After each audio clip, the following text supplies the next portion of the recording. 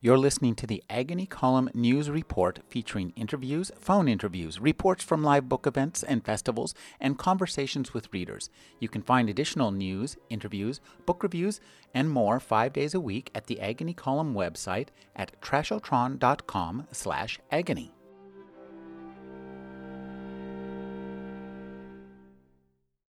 The sight of a vintage VW bug dredged Juna Pearson from memory. "Ladybug," Juna said into Celia's ear as casually as ever, as if this were not the first time that voice had been heard in 21 years. Downtown Chicago streamed around Celia in a blur of wingtips and pumps. She stared, seasick, at the gleam of a discarded foil wrapper. When Celia shut her eyes, Juna materialized behind her closed lids, the two of them sharing the back seat of Mrs. Pearson's Volvo, posting lookout for their favorite car. "Ladybug," Juna called, and at the sound of that familiar, long-forgotten voice, a false wall crumbled to reveal a maze of other rooms, Juna standing at the center of each one. Juna Pearson had appeared at the desk in front of Celia on the first day of 5th grade, the new girl's dark ponytail tied back with ribbon, stray hairs feathering a slender nape like enameled porcelain. Juna had excellent posture, and for this Celia decided to hate her. By the second week of school, they were friends of an intensity that summoned hangers-on. Their three most ardent satellites were Josie, Leanne, and Becky, the best friend Juna had replaced. At any given moment, Juna and Celia were a party the others were desperate to attend, or a traffic accident too spectacular to avoid. Mila Goldberg is the author of Bee Season and Wicket's Remedy. Her new novel is A False Friend. Thank you for joining me, Mila. Oh, well, thanks for having me.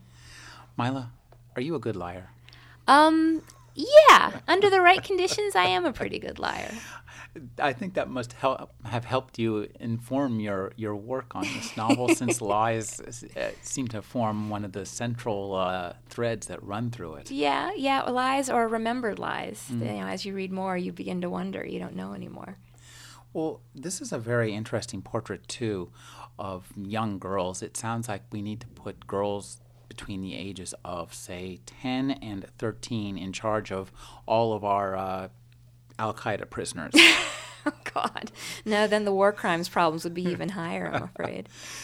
Talk about creating this society of women and of young girls and exploring that kind of casual cruelty. It seems so intense.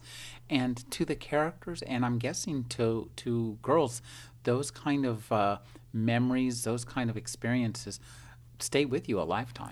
Yeah, apparently they do, because it was very easy for me to get back in touch with that time in my life. I mean, I'm a fiction writer, so I have the luxury of not actually having to stick to what actually happened. And what happens in the book is a far greater scale than anything that happened to me. But the atmosphere of that age is very still palpable in my mind. I mean, basically, at 10 and 11, you're really starting to try to form identity for the first time, I think. And for girls, I think what that means is looking around you saying, oh, well, I am like that, oh, and I'm not like that. And so the not like that, that's where exclusion begins, and that's where cliques form. I think it's just sort of the announcement of self or of what you want yourself to be. But because at that age, you really don't have any conception of consequence or of other people, for that matter, the way those sorts of self-definitions can happen can get pretty messy and cruel. Now, you have created your own little clique in this novel. Talk about exploring these characters. And the main character is Celia, and we meet her some 21 years later when she experiences, as we heard in your reading, a memory flash. Talk about that kind, and this is the other thing that I think is very important to this book, is the concept of memory. And I think what's so interesting to me about when you have a book about memory is that reading itself is a very much an experience akin to memory. I think there's a lot of parallels to it. So when we read about people who are remembering things, it's a very natural way to slip into a story. Sure, yeah. I mean, memory forms us. It is what we are. And it's also completely unreliable, which is kind of this fascinating problem, I think, that we have as people. And so that's what I was exploring in this book. Yeah, basically, as an adult in her 30s, Celia has a memory come back to her of this act of cruelty that she committed as a child, or that she remembers committing as a child. And so she returns to try to, make amends for this lie that she told about it. And it's a funny thing. Like, basically, the clique that ends up forming with her and those girls is, I think, a phenomenon that happens with boys and girls. But you can meet a person who you really, really like, but you press all the wrong buttons for each other. And that is exactly what happens with Celia and Juna. They bring out the worst in each other. I mean, their friendship is real, and their tie is very close and intense, and in a way very lovely, but there's a darker side to it, which is what occurs with this clique of girls and what ends up happening. It's interesting the way you portray the friendship, because there's so much competition and so much fighting in it. And it made me realize, too, how important the ability to fight, to negotiate, to argue is to a really strong friendship or any kind of relationship. That's a key part, is to being able to have a difference of opinion and hammer, scream, hissy fit it out. Yeah, it is a huge part of any friendship, although I think in these particular kinds of friendships it can get to even larger proportions than normal. Yeah, competition at that age, at all ages, I think competition can be a very, very fierce component of any relationship, but I think at that age is when it first surfaces as like a very real thing, because you're just starting to get old enough to know what you want and to know who has it. And so that's when you're like the kind of alpha behaviors that, you see with, I think it happens with boys and girls, but with girls it manifests in this particularly emotional and psychological way with the cliques that it perhaps doesn't with boys at that age. Now, let's talk about one of the things I think that's really interesting in this book is your storytelling style. You do a lot of stuff with bringing back memories, and Celia's experience of the world is an experience of the past and the present all at once. And I think we all do that a lot, but I think that the way you've written this in the novel is really interesting. Talk about creating that kind of time-splintered effect. Sure. I mean, while this is a novel that childhood figures very importantly in, I didn't want it to be a novel of flashbacks. I want it to be a novel of an adult looking back upon childhood, because that's a very different feeling. There's a sense of remove. Like, the older we get, the further we get from our childhood, and yet it still exists for us in this sort of denaturized way. And so that was really what I was trying to achieve with this book. I don't take us, except in very, very small, limited circumstances, we aren't back in the moment of childhood. We're more looking across the abyss of the years, trying to recall and pull out threads from that experience. That's a really interesting observation, because memory itself is not a flashback. It's an examination, and that gets to the nature of memory in this book, which is complicated and pretty dangerous to our own self-identity. Yeah, and the interesting thing, memory is one of those there's a paucity of language in English to describe memory. We just have this one catch-all word, memory, when actually memory comes in so many different nuances and different types. And I really wish, we had become more like the Eskimos, who have zillions of words for white or snow with memory, because there's the memory that's very intense, actual, like you're reliving something that happened. And then there's memory, which is just a kind of a vague, barely even a scent of what it was. And then there's a memory, actually, I read this in a dictionary of neologisms once, rememory, which is the memory of a memory. And so after a while, you remember having done something, not because you still remember having done it, but you remember remembering it before. And so you get these different stages of removal from past experience that I think is really interesting to explore. Well, it's interesting, too, in terms of a literary device to lay out the plot of this novel, because it's a homeward journey. What Celia has this memory experience, and decides to uproot herself out of her life in Chicago, go back home, back east to her little suburb where she lived with her parents.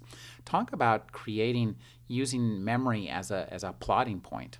Well, the neat thing, I wanted this to be a very suspenseful read, and a model for me with this was Ian McEwan, because I think he really knows how to lay out a book so that every page you're like, oh man, I gotta find out what happens next?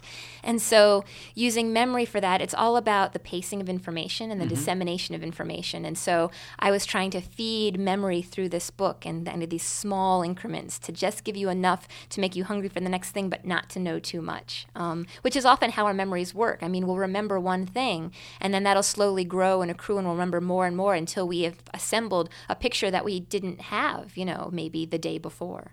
And two, our memory is affected by hearing other people relate their memories in language, which then becomes our memory of hearing somebody else's memory. This is like a hall of mirrors. And so talk about, too, creating the characters in this novel. Celia is our main character. She's living with her boyfriend, Huck, and they have 2 dogs and no kids. And this is actually kind of part of the point there. It's very much a part. No kids and no actual marriage, although Huck clearly wants both. And so basically when this story begins, Celia is in a place of stasis in her life. She's being held back by forces that she probably doesn't understand until this book begins. And it's really over the course of this book that I feel she does begin to understand. And this memory that comes back to her, to my mind, is what has been holding her back. She never examined what she did and what happened to her at that age, and that experience needs to be examined so that she can move forward, because it turns out that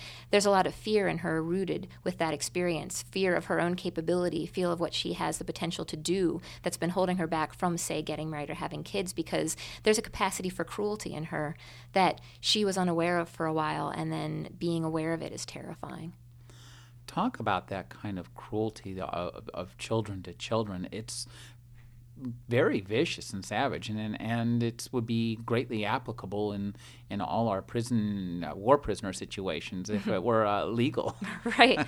Yeah, I mean, well, some of the cruelty with children is very deliberate, and some of it is only partially deliberate. I think it's really hard for a child at that age to know. They know when they're hurting somebody for sure, but I'm not sure they realize the huge repercussions sometimes of that. It's mostly centered in satisfying their own desires, and then what comes out of it. But yeah, children are very cruel. Children are very, very attuned to difference, and it's the odd person out who will get the brunt of those observations. Now, one of the things that I think is really interesting is how powerful memories of cruelty are, both inflicting it and experiencing it.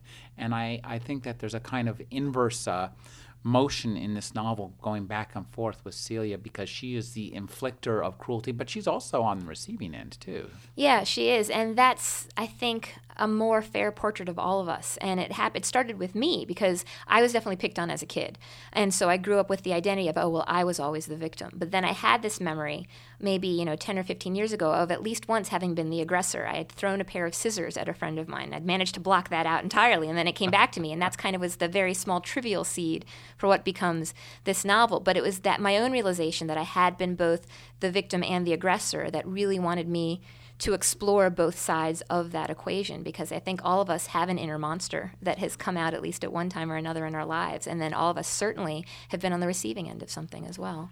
I love that you mentioned monsters, because, I'm a monster hound, but also there's a great line in here where Celia thinks for the rest of her life she might have enjoyed the illusion that she was no more monstrous than anybody else. Yeah, yeah. And I think that's the beginning of the crack of in her conscience that starts to undo her. Right, yeah.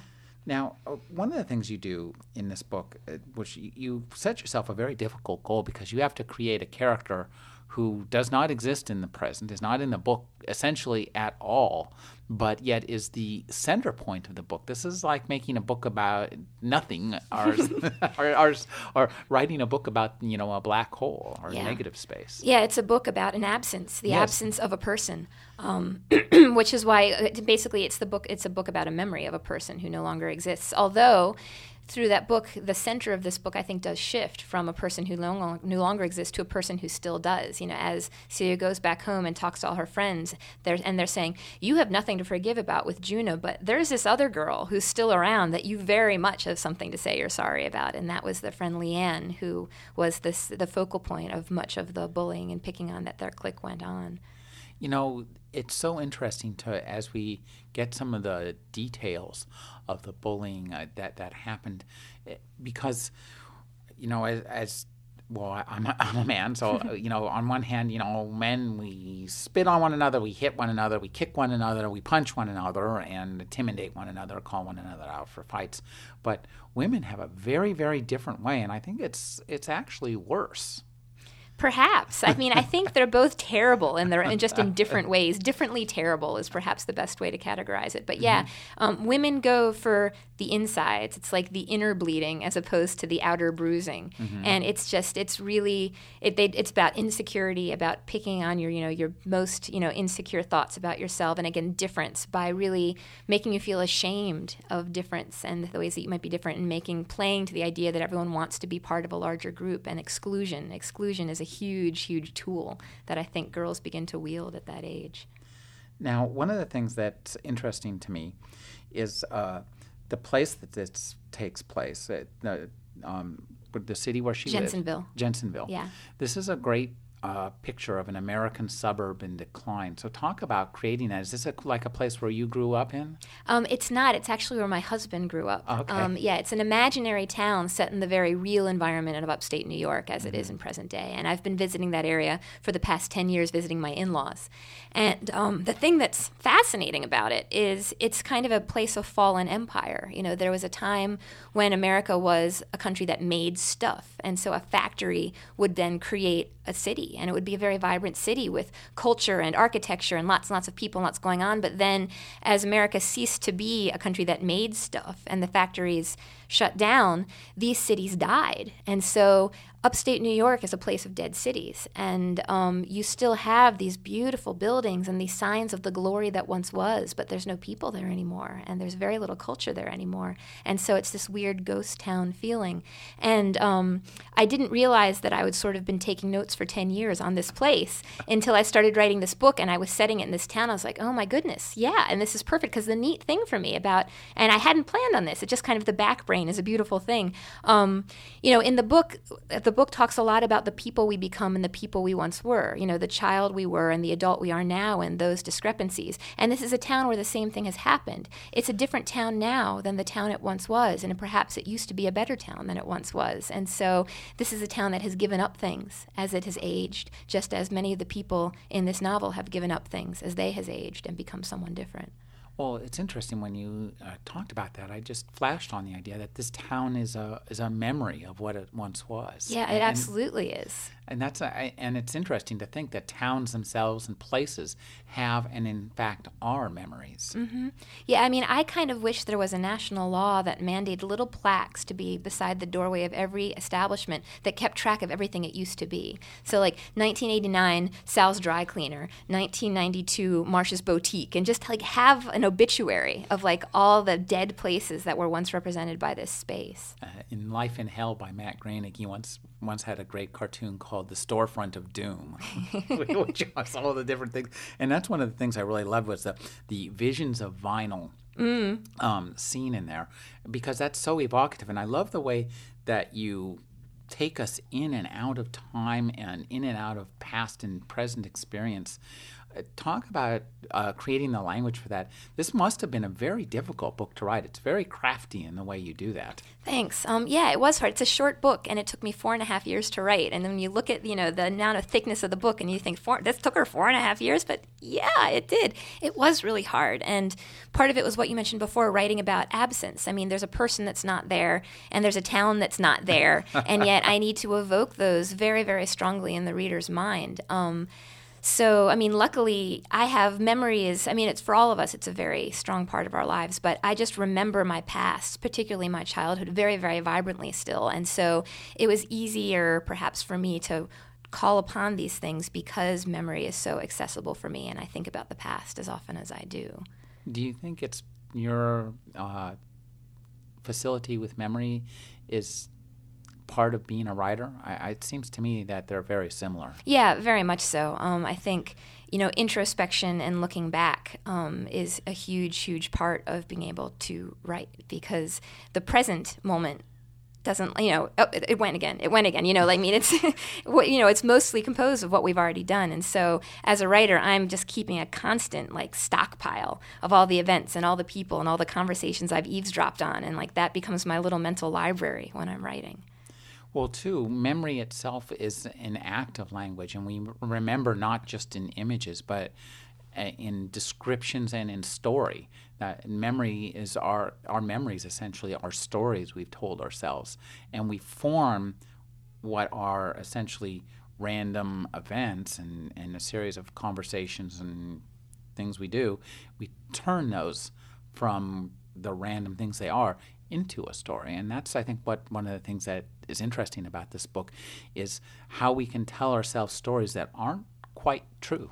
Yeah, I mean, we pick our own totems to find significance in and then spin stories around them, and they may or may not correspond to anyone else's significant totems. I mean, and that's the other interesting thing about memory. Like we talked before about, memories of being traumatized can be as strong or as damaging as memories of being the one who caused trauma. And yet, often what for you was causing trauma to someone else, which was a big deal, that person might not even remember that particular event. I've talked with several, the scissors thing that I was talking about. I actually tracked down this friend to apologize to them, and they have no memory of me ever throwing anything at them. And I've talked to other people who, when they were reading this book, they're like, yeah, there's this one time where I knocked over my brother's pile of comics, and I just remember his face utterly devastated because he'd been organizing them all this time. The brother doesn't remember this. And so it's really interesting, the things that we pick out that for whatever reason resonate in our minds and kind of form the foundations for larger memories and larger decisions that we might make that have no significance to anyone else, including the people who might have been involved at the time.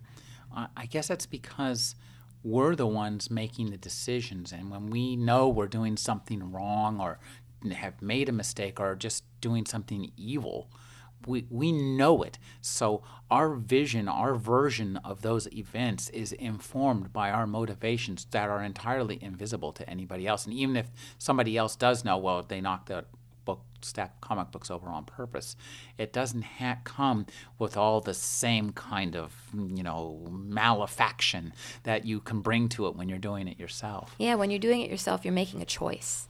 And when you're having something done to you, you can shrug it off. That was not my fault. I had nothing to do with that. And so it perhaps makes a smaller mark, depending on the thing. I love the portrait of the relationship between Huck and Celia. It's really nicely nuanced. And one of the things that's so great is that as we as readers experience Celia's life, and you give us a couple of chapters, not too many, but just the right number of things from Huck's point of view to provide a kind of a parallax view of the situation. And I think that's really interesting. And I'm wondering, was Huck always a percipient in this novel, or did he come in a later time? I think he always was a percipient in my mind because Celia is basically an unreliable narrator. And so I really wanted to give the reader some triangulation and some perspective. And so Huck seemed a really great way to give the readers an angle on Celia that is outside of herself, because so much of the book we are spending inside Celia. And because this book deals with, basically it's the reader's job as they go through to figure out what happened and what really didn't, I think they necessarily had to get outside of Celia just a little bit to give them the tools so they would be able to do that by the book's end. But yeah, their relationship, the neat thing that I was trying to do, hopefully, with the relationship is I wanted to portray a deeply loving, very real relationship with all its flaws. It's very much easier, I think, to just write about a dysfunctional relationship. Oh, they're terrible for each other and this is horrible. Or just to kind of beatify a relationship by saying it's the perfect love. And so I wanted to show a relationship that deeply, deeply loving relationship, and yet deep, deep problems, and not have the problems negate the love and not have the love gloss over the problems. And I think that's true, too, of, Celia's relationships all around, in that when we enter the book, from the get-go, the ice is cracked. So we know, since the ice is cracked, that everything, our foundations are loose and shaky from the very beginning. Mm-hmm. Yeah, and that's kind of what allows her to go back and allow new memories to come in. And it turns out that her own memory is maybe not as concrete as we thought. And as she talks to her friends who are saying, that's not how I remember it, and I saw some stuff that basically, this can't be true, and she's causing more and more to question her own memory of the event. And then I'm hoping that, by the end, I've given you enough to be able to come down on a decision and to say, well, this is what happened. Well, one of the things I think that's really interesting, too, about this book is your vision of going back to visit your old friends, because that's always a very problematic experience. So you do a great job of portraying that. Talk about creating that in prose. It's one thing to go back and, shoot the breeze with your friends. It's another to create that experience for the reader. Well, I think we all experience a sort of weird time travel. Whenever we go home to visit our parents, or whenever we go back to our hometown, we revert. You can't help it. You're going back in time to a place where an earlier self is much more dominant than the self you are now, and it can't help but bleed through, at least in my experience. I find myself reverting to habits. I was like, wait, I am so much older than, why am I doing this? And so it was really fun to be able to, have that happening with Celia, and the idea of, you see your old friends and you remember what you used to do with those friends, and sometimes you fall back into those patterns even when they bear no resemblance to what you do now or what you care about now. And it's this weird time trap where time really does move backwards. There's a kind of a scene in here with a portrait of Dorian Gray in reverse where Huck is looking at Celia's old photographs and seeing the seeds of her present self in her past self. And we also kind of have that too, because we meet all the friends in Celia's memories and in her discussions of her memories, but then we also meet them in the present, and it's very jarring. So I love this idea, when the way you create characters is, again, very crafty and interesting, and it's subtle, because we see them at a very early point in their lives, and we see them at a much later point in their lives. And even though they can be very different, they seem that you've got a coherent character from beginning to end in our minds as readers. So talk about creating these characters who we see at, completely different times, yet making them one person.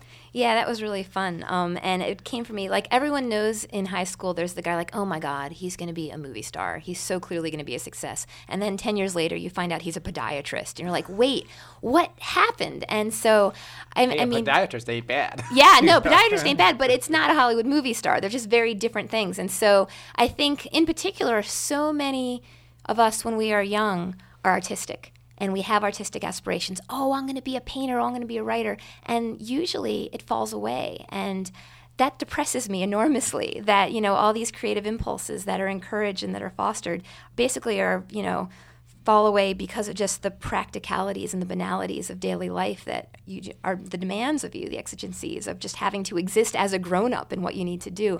And so I wanted to show, what that experience is like, and just the grown-ups that these children turn into. And yeah, they're very, not without giving anything away, each one of the friends that Celia tracks down is dramatically different than the girl that she had known. And, the through line, because I don't provide any middle, you just see glimpse, from memories glimpse of 11-year-old to present day glimpse of adult. That's the neat thing about writing is I'm large and in charge, and you just have to trust me that this is the same person. And, physicality helps somewhat with that. And, you're taking Celia's word for it. She's like, yep, these are the same people, so they must be. But, it's a fun thing to get away with. Well, as a writer, did you take these people on the life journey from 11 to 32 in your mind before you wrote them up, or did you just put A to L and go and try to figure out? I would say I probably did A to L with maybe C, F, and K, but not necessarily all the letters in between. But yeah, I had to think about these people and think about what they'd done. Some of that is, you get in little sentences, maybe little bits and pieces of what they'd done, between childhood and adulthood. But it's important to kind of fill in at least some of those in-between moments as a writer, so you know that you're giving them a consistent through line and they will feel real and not too disconnected to the reader. The tension in this book is very, very palpable and real, and it's very suspenseful up to literally the very, very last page. You're just going, wait, what's going to happen? So I want to ask you, when you started writing this book, did you have an idea of the overall plot map? Or were you just writing a prose front wave going, oh my God, what am I going to do next? Oh my God. Usually what happens for me with a book is I'll have the beginning and a specific or non-specific but somewhat present sense of the ending, and then a couple moments in between. But I don't know everything. If I knew everything, I wouldn't bother to write it. And so the fun of writing is connecting those moments. One thing that happened that was interesting with this book is usually I do write linearly. I start at the beginning, and in my mind I'll have a sense of what's going to come next, but I haven't actually done it. There were 2 chapters in this book. One where Celia is going to try to meet Leanne, and one where Celia goes to meet Mrs. Pearson. I wrote those 2 chapters very, very early on in the process. They came to me fully formed. I knew exactly the kind of people these were. I knew exactly the kind of conversation I wanted to have happen. I didn't know where those chapters would be falling in the book, but I knew they'd be coming along somewhere. So I wrote them really early on and then wrote the rest. They were sort of these lodestones that guided me through the process of writing the rest of it, and that was an interesting feeling. This book hinges on the lies that these characters tell or think they tell. And I think that's a very interesting perception of our lives, because our memories lie to us all the time. Our memories are notoriously, as you say, unreliable. So I'd like you to talk about this confusion that happens when you tell a lie, and the deliberate telling of lies and the non-deliberate telling of lies, and how those two can be so easily confused. That's a really interesting perception that I've never really twigged to before. Oh, cool. Yeah, the more you say something, if you say something enough, it will become your truth. It will become your reality. And that's why I'm always fascinated by, the people always talking about the validity or invalidity of a lie detector test. A pathological liar doesn't feel like they're lying, and that's why they can pass these lie detector tests. Their lies become their truth. They're not lying when they're telling you that their mother was a dog and they're from outer space. Like, they honestly believe that. And in a sense, we all have a bit of that in us. I know that, if, when you're little, if your mother tells you something often enough, oh, no, you really did. You visited Uncle Charles 2 weeks ago. Don't you remember we did this and this and this? You can easily plant in a child the idea of something that happened. And then if they just repeat that to themselves, it becomes the visit to Uncle Charles. Even maybe that visit did not happen. And we make that sort of mistake. We make assumptions. And then those assumptions, as we repeat them, if there's nothing to controvert them, they can very easily just become our reality. And I like the idea of the consequences of lies. And in this book, they fall mainly upon the liars. Yeah, which I think, there's a price to be paid for everything. Consequence, is a huge, often under-examined part of the actions that we take. Yeah, Celia, it's interesting because Celia Celia remembers having told this lie, and then she confronts these friends. It's like, no, but I saw this thing happen. It wasn't a lie. And then you're thinking, okay, well, did they actually see it happen? Or because it was presented to them as a truth, and then lots and lots of time passed, did they then embellish what they were told to make it become their truth? And that's a tension that does exist through at least part of the book, at least for the reader. And then hopefully, as you read more, that tension is perhaps replaced with a different tension and dispelled, and you then, get a fuller picture of what might have actually occurred. And it's interesting, too, the way you play with our sense of the characters, in that characters who are and aren't present become more and more important, and you kind of start to figure out, wait, you do a great job of misdirecting us, I think. This book has a lot of sleight of hand. And in fact, talk about misdirection in this book. You have a lot of fun with that, and you're good at it. Oh, thanks. Yeah, it's super duper fun. It's one of the best parts of plotting a book, I think, because suspense was really at the heart of what I wanted to do with this book. And suspense is largely about misdirection. If you go to any movie, and you're trying to solve something, they give you lots of red herrings along the way to keep you off the trail. And so, yes, this was a very important element for me to try to string things along. And it's an important, Celia is misdirected. Each of these characters is misdirected in their own way because of the way they're remembering something or the way that they're talking about it. So it was a natural fit. Well, what's interesting, too, is that it's such a novel of high tension and suspense, yet it has none of the normal aspects of a novel of high tension and suspense. I mean, it's not like there's some imminent danger threatening people.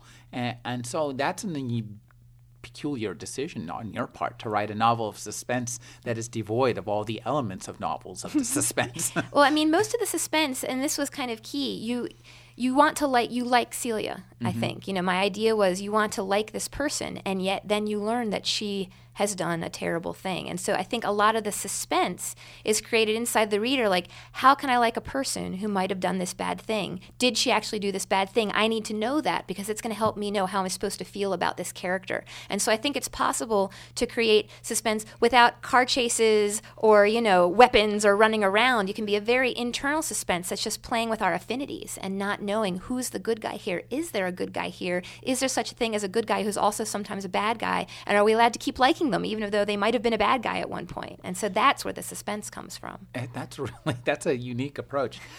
One of the things that I love the characters of her parents. I think you do a great job. And something that Warren thinks at one point is that life becomes easier once you decide you don't have to know a damn thing about it. I think that's a great parental approach. Yeah, it's a great older person approach. It's just like, I wash my hands. Forget it. Yeah, the parents, that was another challenge too, because they're a deeply loving people. They clearly love Celia, and they clearly love her brother, their son, Jeremy. But communication is a huge, huge problem for this family, and talking about difficult things is not something they're very good at. And so in the case of what happened with Juna, they didn't really handle it in a way. I mean, part of the reason I think Celia has her trouble down the road is this was a forbidden topic. It happened, and then it was buried, and it was not discussed at all, which allowed Celia perhaps to push it aside in her mind because no one actually, when she was a child, helped her to confront what had happened and talked about it. And so her parents sort of helped her to bury it in her mind. And they feel guilty for this. They realize that they are to some degree culpable in the difficulties that their adult daughter is having now, and yet it's still very difficult for them to talk about it, even knowing that. And that's one of the sad parts, the tragic aspects of this story. I love the portrait of family in this novel. Talk about the Jem, her brother Jeremy, has an entire novel to happen to himself pretty much off stage. And it's interesting that the way you describe it, because Celia's not there when it happens, and it informs a lot of the novel. So again, here's another thing that happens off stage, another absence in this novel. This isn't a novel of what's not there. This is like the little man on the stair. Well, actually, an author who is a big inspiration for me with kind of novels of absence is Ishiguro, because I think he's wonderful at writing around something. He gives you the edges of it, but he gives you enough of that you're able to fill in the middle. And I really use that as a model for writing about Juna and writing about Jeremy. You know, the interesting thing I've always been interested with families is when you have siblings who have more than, say, 1 or 2 years spread between them, they can have entirely different experiences of that house and the family and the childhood, even though they were technically in the same place. And so that's what happens with Celia and Jeremy. Jeremy starts having troubles with drug addiction, but not until Celia has left the home. And so that becomes one of the family's central crises that they deal with, but they don't deal with it with Celia. And so it's this entire seminal chapter in this family's life that she's written out of because she wasn't around for it. And so because of that, she has a very different relationship to her parents and to her family than Jeremy does. Perhaps because the experience with Celia helped them learn something, or perhaps because they were repeating the mistake with Jeremy and then knew they had to make up for it. Jeremy and his parents are much closer and have a much tighter bond and connection than Celia does because she was away for that. There was a trial by fire that they went through that she did not experience. And I think, as often with the case with siblings, if you have siblings of different temperaments, they're going to experience their parents very differently and have very different impressions of the house that they grew up in. Well, too, Celia is more distant from everybody, including Huck, and that's one of the things that drives this novel is Celia kind of coming into the world finally after 21 years. Yeah, she's distanced by her fear of herself, her fear of what she's capable of, because she hurt someone very badly once. she was so horrified by that she's now afraid of hurting anyone again. And so that fear is driving her to keep a distance, which is in fact a destructive thing too. Like there's no way to actually, be safe in this. You're going to hurt people, but the way you hurt them is perhaps different depending on, the choices that you make. And so in confronting this capacity, she has a conversation with her brother that I think kind of helps her very much, where her brother is saying, look, we all have capacities that terrify us, but we just have to acknowledge it and say, but today I'm going to choose not to indulge that capacity. Today I am going to choose to do something else. And so it's that choice making that I think Celia has her eyes open to that hopefully will make her be able to move forward. I love the expression you use in here that she had that life with Huck had impaired her family fluency, because that is such a great. I mean, in a 2 words, family fluency, we know the whole deal. So. Yeah. I mean, every family has certain unwritten rules of what you're supposed to say and what you're supposed not to say, and code words and code glances and code expressions. And when that is your life, you're very well versed. But then, Huck actually talks about stuff. And so Celia gets used to actually talking about things that are bothering her and, being confronted with things that are bothering someone else. And so she loses her ability to pick up on the super, super subtle, this raised eyebrow means that he actually doesn't want me to say this thing. And this gesture with the hand is asking me if I want another slice of bread. Like, it's just, there's this invisible, unspoken language that she's losing touch with. I love, too, about when she comes home that she thinks each time she turned the key in the lock, it became her house again. And I think that's a very interesting way of how a simple action can, literally unlock memories. Yeah, I mean, physical action, the action of unlocking a door, it's a door that you unlocked mostly when you were, if it's your house, your childhood home, when you were a child. So, I mean, there's muscle memory. The body has muscle memory, and muscles and those muscle memories are tied to memory and experience in the brain, like cerebral experience. And so the working of your fingers and the way they've worked 1,000, 2,000, 5,000 times in the past is per force going to bring up what it meant when this is where you lived. I think that what's interesting, too, is that one of the things you have fun with permutations in this book and different versions of the same events. We get the central event. I didn't really take count. Do you know how many versions of that we get? Well, there's Celia's version, and then there's in all of her friends' versions. There's Becky, and there's Leanne's version, and there's Josie's version. And then there's the versions of the people who weren't there to witness it, but witnessed the after effects, which would be her brother and both of her parents, and then Mrs. Pearson. So 9? I wasn't keeping track. Somewhere around the neighborhood of 9. When you were writing this book, I'm wondering, with all the thoughts of memory and line, one of the things that makes this such a powerful and suspenseful reading experience is the link between language and memory. And I'm wondering that as readers, we have one kind of experience of that. And I'd like you to talk about your experience as a writer creating these false memories. And, this book is one big whopping lie that you're telling us. Mm-hmm. Well, there's a truth in there, too. I think there is some truth to be had. Oh, it's quite a bit. But. Yeah. But, yeah. I mean, what I like to say, which I firmly believe, is that writing and acting are very closely allied art forms. And for me to inhabit this book, I have to become each character in turn and actually see this world through their eyes and go through it and experience it. And so that's what I tried to do as fully as possible with each of these characters, to just, get away with it. Does it take you a while to come back to this world, or after you write a book like this? It depends. Moods will often follow me out from writing. Like if I'm writing a chapter on a particular day that's a very sad chapter, I'll end my writing day and I will still feel sad for a while.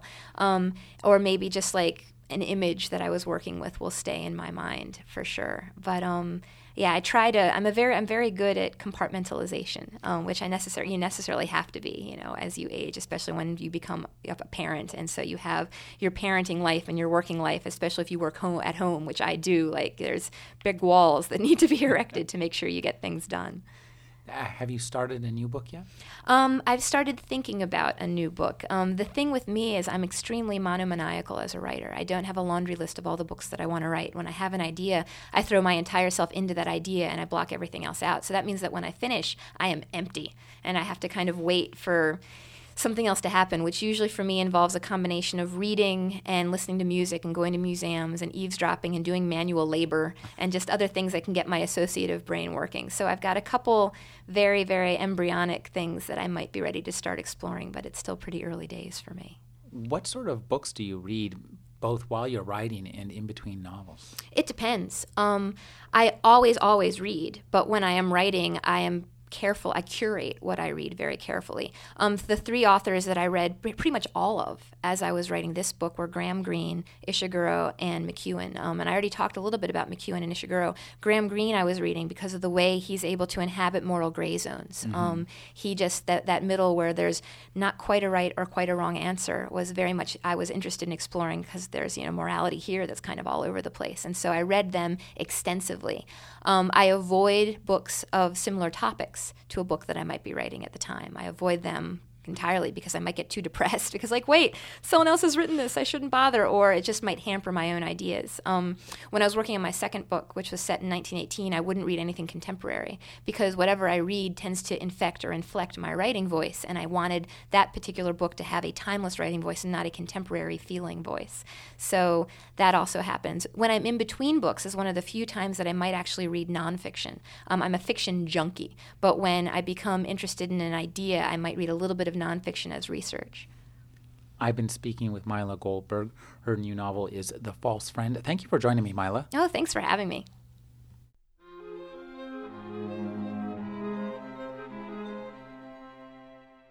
You're listening to the Agony Column News Report featuring interviews, phone interviews, reports from live book events and festivals, and conversations with readers. You can find additional news, interviews, book reviews, and more 5 days a week at the Agony Column website at trashotron.com/agony.